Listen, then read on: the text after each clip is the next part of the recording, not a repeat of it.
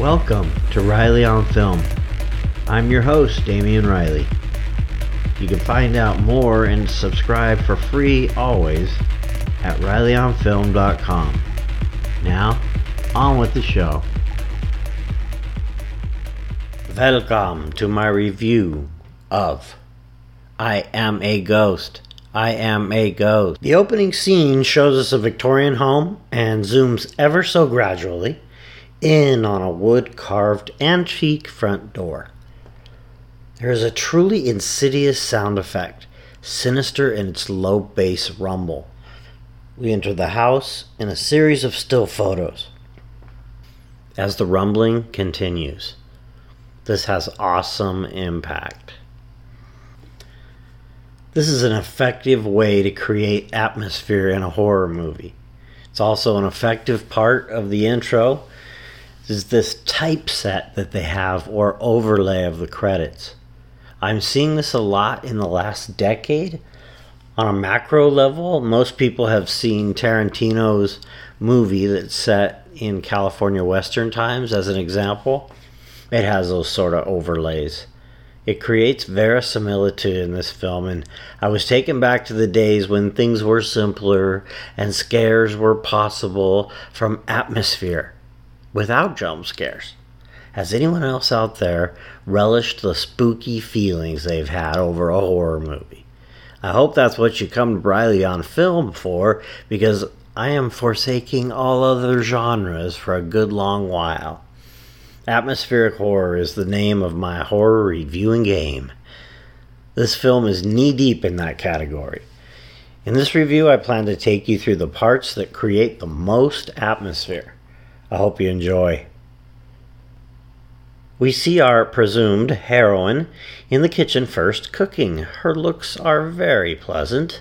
She's wearing a white ruffly dress that doesn't reveal much except her head. She turns her head though, and she seems quite attractive as a brunette, farm beauty type of woman. The actress's name is Anna Ishida. She has very little listed as far as past movies in IMDb, although it's more than 2, I think. It appears she's all by herself, wandering aimlessly around in this film. I don't mean this in a sexist way, but it would be nice if all she's going to do is walk around the whole movie, that we might see her figure.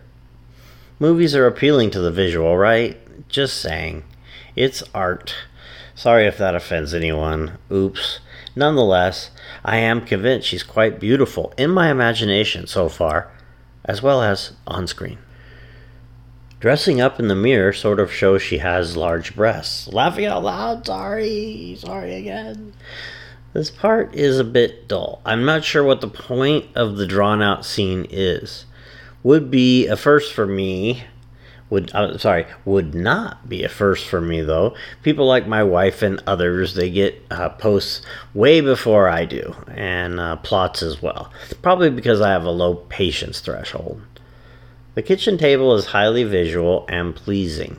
It has that country kitchen look to it, and it adds to the suspension of disbelief that this was made in 2012 and not 1812. A voice begins to speak to her. Emily, that is. She talks to Emily like a parent or a doctor or therapist. She even sings Emily a bedtime song before asking her to repeat the phrase, I am a ghost, I am a ghost, over and over. At this point, the voice is attempting to remind Emily that she is a ghost. I think that was pretty clear, wasn't it? Well, I've reviewed it for you anyway. The voice is a medium hired by the owners of the actual house to rid the ghost, Emily, from the house. It's a bit of a Groundhog Day scenario. When Emily leaves the room, she loses all memory of what the medium was trying to do with her, and then it repeats. I find it highly clever what the director is doing here. H.P. Mendoza has given us a ghost film from the perspective of the ghost. Instead of waiting to be suddenly spooked, the story gives us an extended, creepy feeling without the need for jumps or gore. While it wasn't exactly the mood I was hoping for, meaning it was too timid in a mild way, that it created atmospheric horror still, it was thick with it, actually. I think this director is quite good for that.